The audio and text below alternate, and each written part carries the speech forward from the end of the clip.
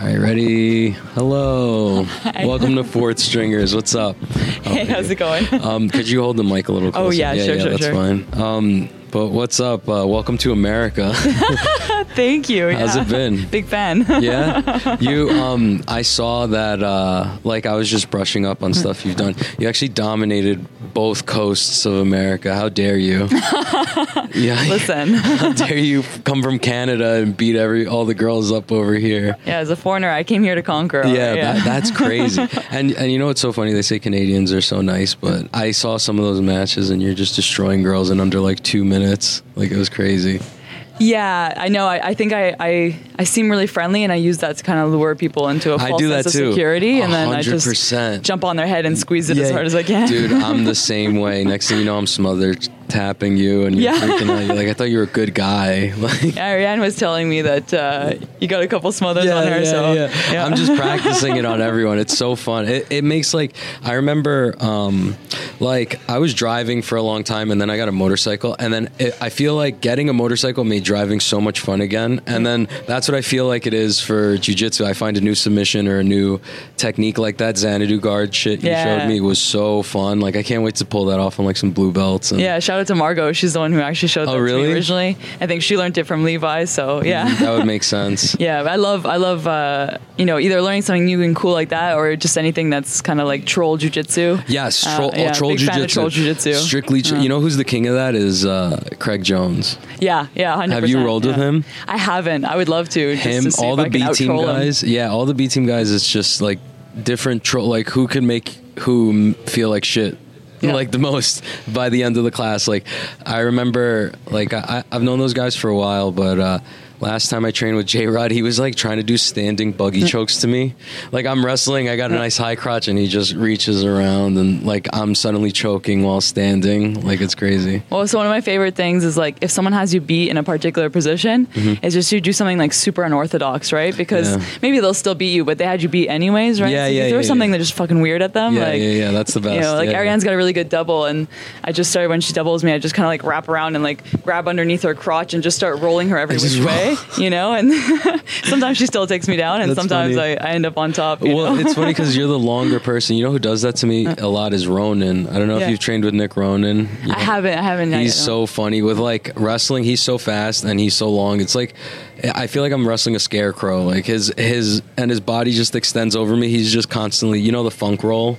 Where you just take him over. He's just constantly doing that to me, and it's very annoying. But I mean, whatever. Yeah, every body type has its advantages. Yeah. So, do you feel like you're one of the like bigger girls in your division? Like, do you feel big in your division?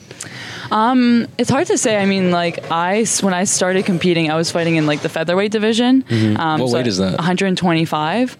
And I was like, you know, I'd walk around at like 127 and just have to like watch my eating for, a few days and get down on weight. And then during the pandemic, I couldn't train jiu-jitsu as much, so I was probably burning a lot less calories, and I was lifting a lot of weights. So I just started, my weight started going up and up. Started walking around like 133, 136. Now I walk around probably around like 140, give or take. Shit. You know? Wow. Yeah. The growth. Let's go. Put on a lot of weight. And now the thought of making 125, honestly, is terrifying. Yeah. How's the weight cut? Like, do you have a nutritionist or whatever? Yeah, so I don't actually cut, for the most part, to 125 anymore. I did it for the last time when I fought on Who's Number One against Tubby, and honestly, that's a funny name. Yeah, it's a great nickname. Tubby's super cool. So shout out to Tubby. Like, every one of our matches is super dynamic and exciting. But I cut to 125 for that match, and I was just like depressed for a month, like not enjoying life, you know. And I was just like, you know what, like if I want to do this like for longevity and enjoy competing, like I'm just going to say no to 125 in the future. You know what's so funny? I feel like my girlfriend is at that crossroads right now. Like, as we speak, she's got to make weight for IBJJF. Yeah. And then, like, dude, it's so, like, her goal, like, her vision, she's like, I don't want to be like the best woman grappler. I want to be the best grappler of all time. Like, she's like, I don't care if you're a guy, if you're a girl. And she's like, who am I to like cut weight and then like she's like, if my technique was good enough, I should just be at my weight and be able to beat these girls at this weight. Like, what am I stressing myself out for? Like, I don't feel like good inside, like, because I'm cutting all this weight, whereas I could go in there feeling great and then like just use my technique because I've been working on that, and I respect that a lot. And like, do you feel like that too? Like, yeah, and I will say that like in the past, like when I was cutting to 125, let's say for those who's number ones, it's also a matter of like, I was cutting less necessarily to have like an advantage in weight, but just because I was like terrified of saying no to an opportunity. Yes, no, right? I understand that completely. So they offered that match at 125 and I was like, and then Tubby was ranked number 4 at the time. And I was just like, oh man, like if I fight number 4, you know, I climb 100%. Up those rankings. Yes. And I was like, fuck yeah, I can make 125. And it's like, now obviously I realize like these, like there's a lot of opportunity. And if you say no to one thing, like more opportunity will come along. And obviously it worked out well for me. Like, in terms of taking that match, you know, I got my name out there. I was able to win that match. Like, obviously, like, it did a lot for me. But at the same time, it's like, what am I sacrificing? Yeah, you know, am I enjoying my life? Like, am I... And I don't mind making certain sacrifices. Like, you know, if I do an IBJJF, I'm fighting at 136, I'm at 140 there. I still have to watch my diet and take those steps, but I'm still happy when I train. I'm still enjoying the process. And I think when I'm enjoying the process is also when I like perform really well. Yes. So, yeah. Oh, okay. So what do you do anything to get, like, what do you feel like is your best mental state before you compete? I mean, like, do you like hype yourself up? Do you try to get calm? Do you try to like, maybe like try to like run through everything at home so you freak out at home, so by the time you get to like competition you're like, okay, I've already freaked out, like I feel like sometimes I'll get there and I just spike and I'm like, oh my god, I'm so tired now, like I should have just like, or maybe like I should have like mentally ran through it at home and then maybe like, I don't know, absorb the adrenaline dump at home a bit and then evened it out. What do you do? Yeah, totally. I mean, like bits and pieces of what you said, right? Like I definitely, I'm someone who like over regulates like before competition. So I get like super anxious, stressed, like I'm very shaky. I feel like I can't breathe, all those things. So for me, I try to like spread out those like waves of adrenaline. Like I love to do my like part of my warm up actually like at home in the hotel when I'm like not, and then I'll even just like starting my warming, like my mobility routine, like we'll start to spike my like stress levels, but then I can kind of like process that, come back down. Then I get to the venue. Like I like to go stand where like in the like thick of things where everyone's like screaming, because that will spike my adrenaline, right? Usually then I like hit the toilet, right? Like we've all been there. Dude, nobody uses the bathroom more than an athlete about to compete. Like, man, and then you have those venues that like don't have enough toilets and you're like, dude, you guys should have like... I honestly always find the secret toilet. That's like one of the first things I do whenever I go to like a tournament. I go and I explore and I'm like, okay, there's 3 secret toilets over here. I'm gonna... it's worth the walk, you know? Yeah, 100%. There's always a secret toilet, so that's... And like I hate when you go to the bathroom and you like see your like you come out of the stall and your opponent's right there. Oh, dude, and you're like, that's when I hit him with the smile. That's when I hit him with the smile. That's when I hit him with the nice. Oh, hey, what's up? Oh, yeah. Oh, great to see you. I'm gonna kill you. Best of luck. I'm gonna kill you. Like, yeah. No, I completely understand. That's so funny because I feel like I almost kill them with kindness. Like if they smile, then it's almost like, oh, like, cause like sometimes I'm like intimidated by people, but if they smile and they show me there's like a little bit of human in there, then I'm like, I could beat you, dude. You're not so tough. Like especially like right when we're like slapping hands or whatever, like if they break in that moment, I'm like, I'm gonna, you're not serious. So all of your opponents should take note. I've said this so many times on the podcast. I'm like, dude, I'm constantly playing a mind game, and if you're not playing the mind game, maybe good on you, but sometimes you lose. Like, you don't even... You're smiling at me, you've already lost, dude. That's it. I know I can break you. Like, you're a silly person on the inside. Like, there's no way you're gonna be able to like keep your mental. I feel like me, it comes from like social awkwardness, you know? I'm like, man, I can't pull off like the bitch face like intimidation thing. So I'm like, I'm just gonna default to smiling. You you and like every other jiu-jitsu athlete is socially awkward. So don't feel like left out there. I feel like we're all just a bunch of weirdos doing this like martial art together.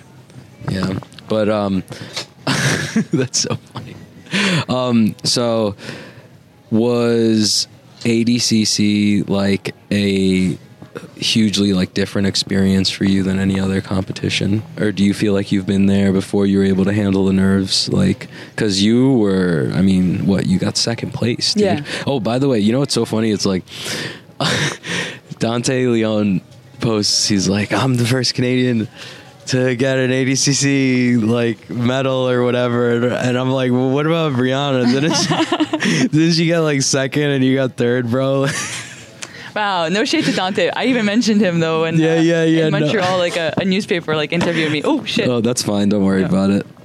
I'll get it. Oh, thanks. But yeah, what were you saying? I specified that it was me and Dante that medaled. So that's so Dante, funny. I'm coming for you. Dude, that's so funny. Dante's actually been here a couple times. Like he's been here for like he comes here probably like once a year. I feel like for a while. I feel like, and he's been on the podcast a couple times. That's so funny. I think it'll be a race. You know, which one of us can be the first one to gold medal? He's doing like all the weight classes, dude. Like you're going up, he's going down. Like I'm gonna have to face Dante like 145 or some shit. Like because he's him. Like I don't know how he's changing his diet so much. I mean, he's got great people, I guess, at what is it, Western Barbell? You know the place he's working at? West Side Barbell. West Side Barbell. Yeah, I mean him. It's so funny. Like. Yeah, it's just crazy. I think he's working with that Italian nutritionist too there. That he's just eating a bunch of pasta? The pasta diet. Yeah, really? Yeah. I was saying that to be a dick. Like that's so funny. No, I mean like I'm sure there's obviously more to it, you know. He's just eating a bunch of pasta. Like Mikey Musumeshi's just bringing his own olive oil into a restaurant. Like, I love that. I need to get on that pasta diet. Mikey's so. Have you ever seen Mikey on like interviews like talking about his diet? Like, and he's like, I have my own once a day. This is my pizza oven. They don't have one where I'm competing in Singapore, so I bought 3. And it's like I've seen him I think I saw like him bringing like his own Parmesan to the restaurant. Yes, he does all. It's so funny. Like if he goes to Italy, like they would just ream him out. Yeah. You're not allowed to put like cheese on. That's so funny. But how did like ADCC? Change? Like, did it feel different to any capacity or? Definitely. I mean, I think it was like my first one in like the big leagues, like the really big leagues. You know? Yeah. That's the biggest obviously like trials and stuff was like huge, and like I fought like on like who's number one and stuff, and like that felt really big and professional as well. But then ADCC, you have like the crowd of like 12,000 people or whatever it was, and I think like. I'm definitely someone who like overthinks things, and like the first round it's like okay, there's like at least there's 4 other people fighting at the same time as you, so you can kind of like get lost in it a little. And then semifinals it's like okay, now it's only like you and 2 other people, like 1 other pair, and then in the finals it's like okay, like dude, everyone's I can't lie to myself, like everyone's watching this right now. And I think like definitely just like getting experience with people who are like truly like at your level, like when you fight in the trials, like I fought a lot of people who were at my level, and then but you fight some people too where you can just kind of like blast through them. That's my favorite, because then it's like oh, you dominated at trials. I'm like, I just submitted 3 blue belts. Sick. So you do have like you have to get through like the top dogs of the division, but then you can also get some matches where like you look pretty terrifying, but it's like, okay, well, who are you necessarily fighting? Exactly. So there's definitely like that factor. And then versus at ADCC, it was like, okay, like every fight is like a super fight, like every fight is like the fight of my career right now. That was definitely like a huge factor. And it was like a crazy experience. And I think too, like just like mentally going through it, like you build it up so much in your head, you know? So then after ADCC 2, I kind of was like in a weird mental state where I was like, oh, like I've been like thinking of only ADCC for the past like 2 years, and like prepping for the trials, prepping for the event, like everything. So then when it was over, it was like it took me some time to kind of like process all those emotions. Restart. And like, that's crazy. Like, what did you do? Who am I now? What do I do? I guess I'll try to win the gold medal. That's it. I guess I still have a purpose. I feel like.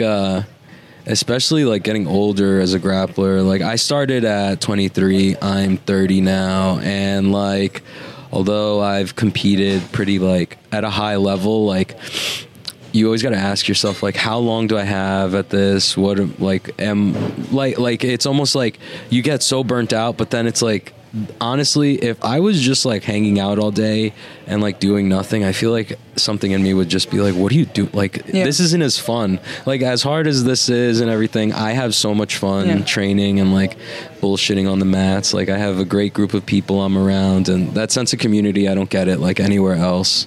I think, I always tell people like, whatever path you choose, like it'll be hard in some way, right? So like if you work at like a 9-to-5 job that you don't necessarily feel passionate about, like that's hard in some ways, right? Like but then you have security, right? And it's great to have security. And like, it's definitely something like, you know, choosing jiu-jitsu as my path, like it's really stressful. And like try to like, it's like you're an entrepreneur, you're trying to make a living in something where there's like, you know, it's very new that you can make even any money in the sport, let alone like a solid living. Right.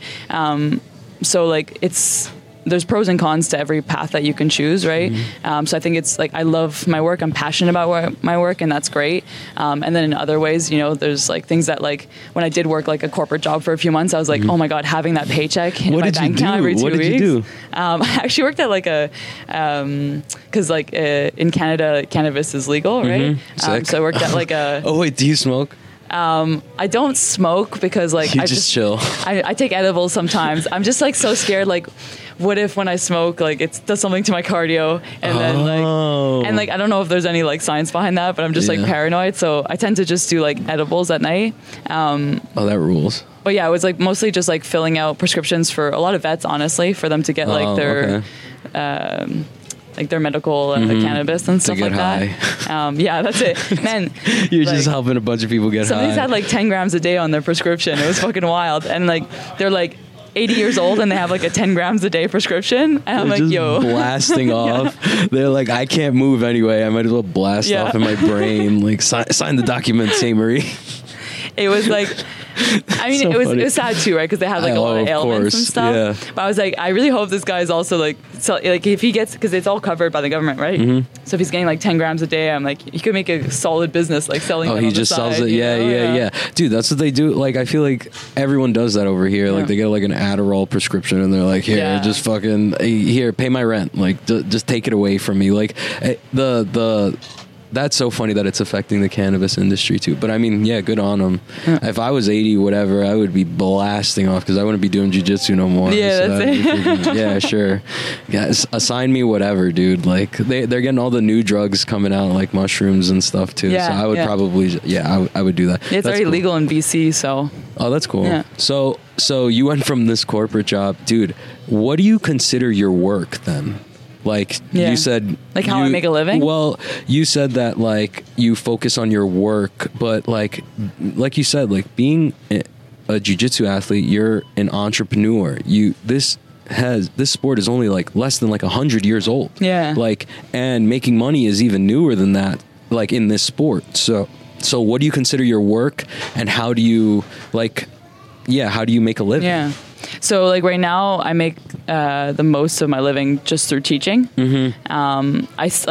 It's getting better, right? Like a lot of promotions are paying like decent money, right? Yeah, just show rates. Show rates are like, it's like getting a lot better. Yeah. But there's a reality that it's not like, for me, I see that more as like a bonus because it's not always like the most like consistent. It's like, are you going to sign those fights or not? You know, like, are you fighting on a regular basis? And you can are you healthy? Yeah, are you healthy? Right, you can get injured and that can all go away. So I kind of see the money I make teaching as like my primary income, and then the money I make competing is kind of like a nice bonus to that. And then obviously like the competition almost turns into like marketing for your ability to like make a lot of money. I mean, you see Gordon makes like a crazy amount of money teaching. Just trolling people online. Yeah, that's like, and obviously that's marketing though. That's marketing, right? And his performances, like when he does compete, right? It just sells those instructionals. So obviously it'd be really cool if we got to the point where like you could just focus on competing, and maybe that's coming in the future.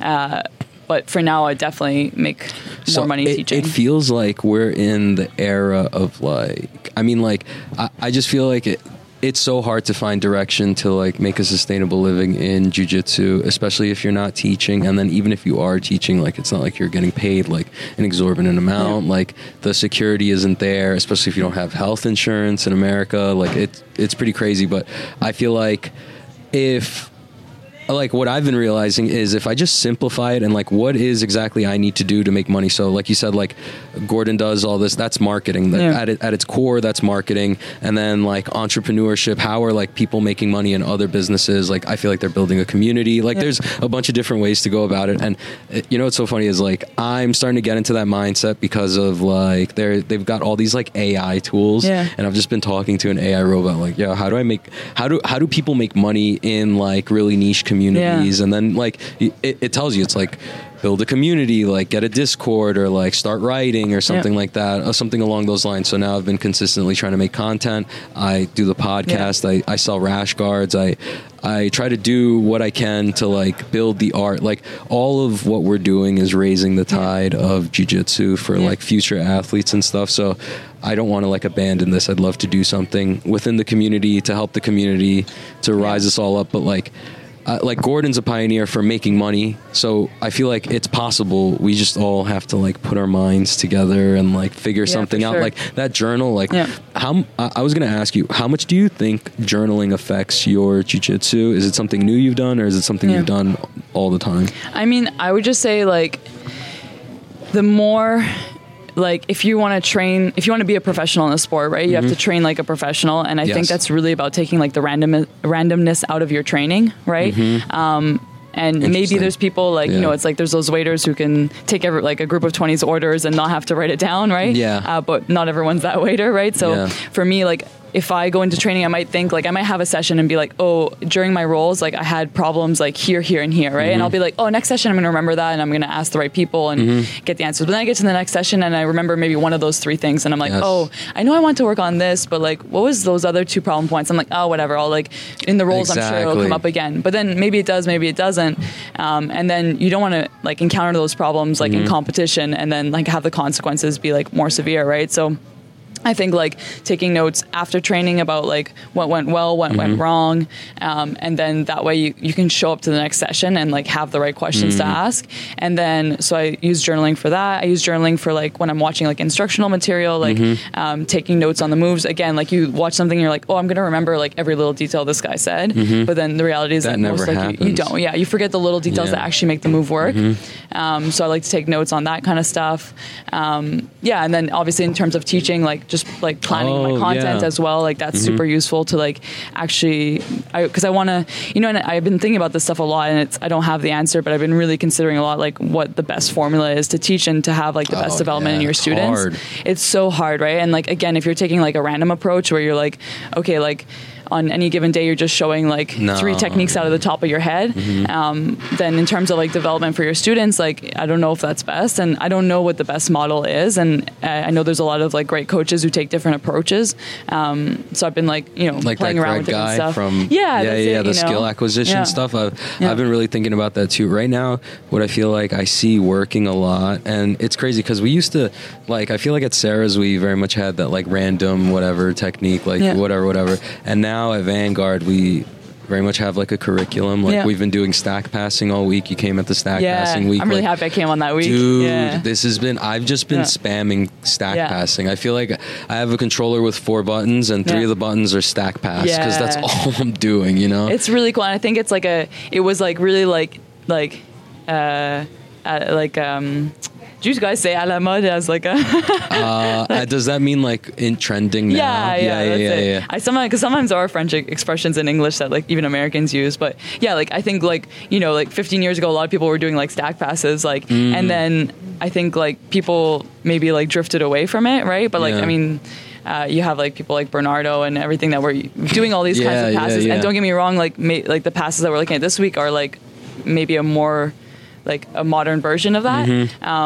But it's cool to see like these cycles, right? Where like I feel like people kind of moved away from stack passing. But then actually when I was prepping for Worlds in the gi, and I was like looking up some people in my division, and I was like looking, I was like, oh, actually like when they did get, it's like so hard to pass these people's guards at this level, right? And I'd be like, oh wait, when this person did get their guard passed, like it was both through underpassing or like stack passing, right? And then so I actually like I started to be like, and then you saw that match with like Isaac versus Hillbilly Hammer, and like that was all like underpassing, stack passing family, right? So you're like, wait a second, like maybe there's like we should like dive back into this, right? And that seems to be what Jason's doing, so I think that's really, really cool. He's a wizard. Have you trained with him yet?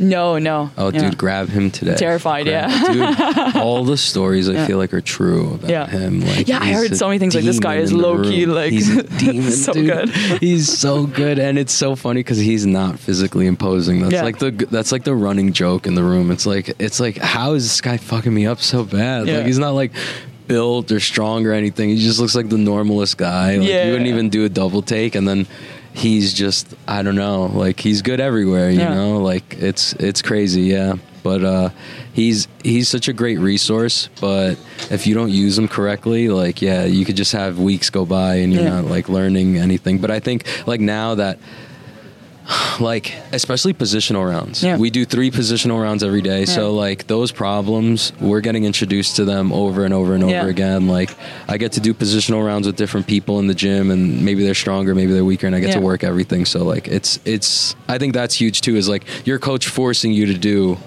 positional. So I think that's a huge part of skill acquisition. I think like your coach like forcing you to do positional, like I'm like huge on positional, and then also like as the athlete, like actually like even if it means not winning the round against the person that you usually win against, like actually being like, oh, like we've been trying to work on these stack passes, like I could, you know, take the route like that I usually love to do, like force the half and like, you know, try to put pressure on the head, etc., whatever. But it's like, or I could actually like try to learn something. Try to learn something. And then even if I lose this round, it's like, oh no, I don't want to. You know, it's like I do this all the time. I do situationals like pretty much with whatever I teach. We'll start in a certain position, and then there's the students who actually like try to do something, you know, either what I showed that day or something in the same family, right? And then there's people who it's like you start in that position, the first thing they do is like get out and blast out, and I'm dude, like, okay, sick. Yeah, those are the wrestler dudes.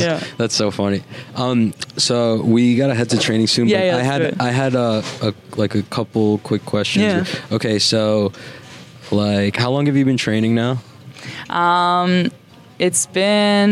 It was 7 years in June. Oh, sick. 7 years. How old are you now? 26. So 7 years ago. Okay, so when 19. When did you get your like blue belt? Okay, I got my blue belt, I guess when I was like 20 or 21. Were you like one of those people who just as soon as you did this, you knew you were going to do this? No, I mean, I started and I competed like, I think like 3 months after I started jiu-jitsu, but just because like I did sports all my life, and in my mind it's like, you don't just go to rugby practice, you play the rugby game, right? You know? You did rugby. Yeah.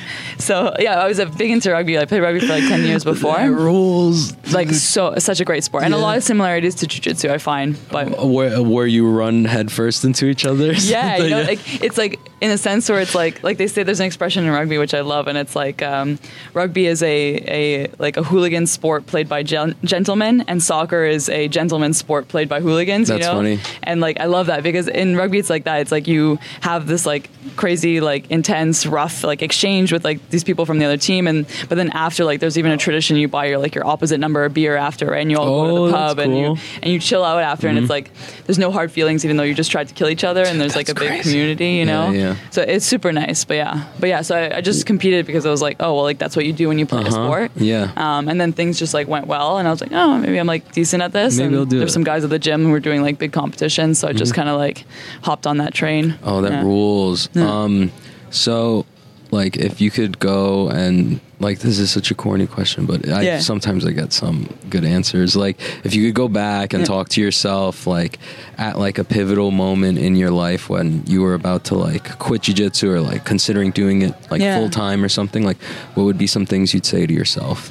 I think what was huge for me is like recently in the past like year and a half, like I learned how to say like no to certain roles. That's like huge, and I really can't like emphasize that enough. Like you feel like, and especially like sometimes as like a smaller person or as like a female in the sport, I felt like I had to like prove that women were just as good. So I would take these roles with like, you know, those assholes would come to the gym and they would treat you like condescendingly or whatever, and I felt like, oh, I have to be the one who like shows this guy that like I can beat him, and like that's cool, but like I just think about like my body, you know, at the end, like when I was training like that and I was like taking on every role, even if the guy was like 250 pounds, and I was like, I think there was like maybe there was a time in my life for that, but I think since I've walked away from like that kind of mentality, like I've just been so much healthier. I have more fun at training. It's just more fun training with realistic like partners like too, opponents. you know? Partners, and then I think also just that like more is not always better. Like I was definitely overtraining back at like blue and purple belt, and I think just like training smarter with more intention is way better than just like training mindlessly for hours. I think like what I need to work on definitely is like maybe learning how to bring my awareness down like bring my awareness to like what I'm doing, like right before class or like right before rolling or something, because I could definitely see myself like sort of spaced out, but also I'm smoking a copious amount of weed before, so maybe that has a little something to do with it, but also I need to just focus. So I think, yeah, that's cool. I really like the idea of you like saying no to certain roles and like, you know, putting yourself as the priority. I'm sorry that you had to like felt like you had to go through that to like, I feel like that sucks. I feel like a lot of women are going to resonate with that, where it's like, I'm the higher belt, I got to show this guy. Yeah, it's like I got to stand up for women's jiu-jitsu and show this tool who was walking in the gym that like we're legit and whatnot. And whatever, sometimes don't get me wrong, it's satisfying, you know, you take that grin off their face, but other times it's like, well, like, did I have to have this like super rough role with like this like really strong guy? Like, I don't know. Like it's, you know, it's not up to you. Like, it's not your responsibility to teach them a lesson, but like, and most of them are still assholes after, right? Yeah, like, and that's some the of them, thing. Like, that's not gonna. They're not gonna learn. They're just gonna be like, oh, fuck this girl. Like, but like, I mean, it always feels good to do it. So I'm not going to tell you not to do it. That rules. Like, if you could do it, sure. The dude, butterfly sweep him into mount and just hold him there. Like, cool. Like, I would so do that. But is there anything like at the forefront of your mind now, like something you'd like to say or something that's been on your mind for a while? Oh, wow. No, I mean, I guess I spoke my piece out. Like, that's something I really like to say when I have the opportunity, just to like other people who are coming up in the sport, about just like feeling comfortable saying no. And if you're in a gym where like you feel like it's uncomfortable to say no, then maybe think about if that's the right place for you, right? I think I think that's just like the biggest thing I always look back on, and I'm like, I wish I just like said, and you know, it's something I put on myself too, right? Like sometimes it's like the gym makes it uncomfortable for you to say no, and sometimes you put that on yourself, like if you're a people pleaser or whatever, and you're like, oh, I want to make everyone happy, so I'm going to say yes to these roles that I don't want to do. I think just like getting the confidence to stand up for yourself in that way is really great and can make your training experience a lot better. I feel like there's such a line though to be played is like, why am I saying no? Is it because I'm you know what I mean? Ego's at play there. Is it because I don't want to lose, or is it because I'm being like scared, or what is it? Is it truly because I'm worried that I'm going to get injured? Okay. If that's the case, then so be it. Like, but really like ask yourself that, be honest with yourself, because you're your biggest like trickster. Like, that's so fair. That is so fair. Like I can make every excuse in the world not to get up out of bed at like 6 a.m. to train. I can be like, oh, I got to rest, I got to do this. But like, when I get down to the root of it, why am I saying this? You know, like, so just, take that with like a grain of salt. That's a great point. But I think we're good here now. Hey, thanks for coming on the podcast. Yeah, thanks for having me. This is great. Bye, guys. Oh, that ruled.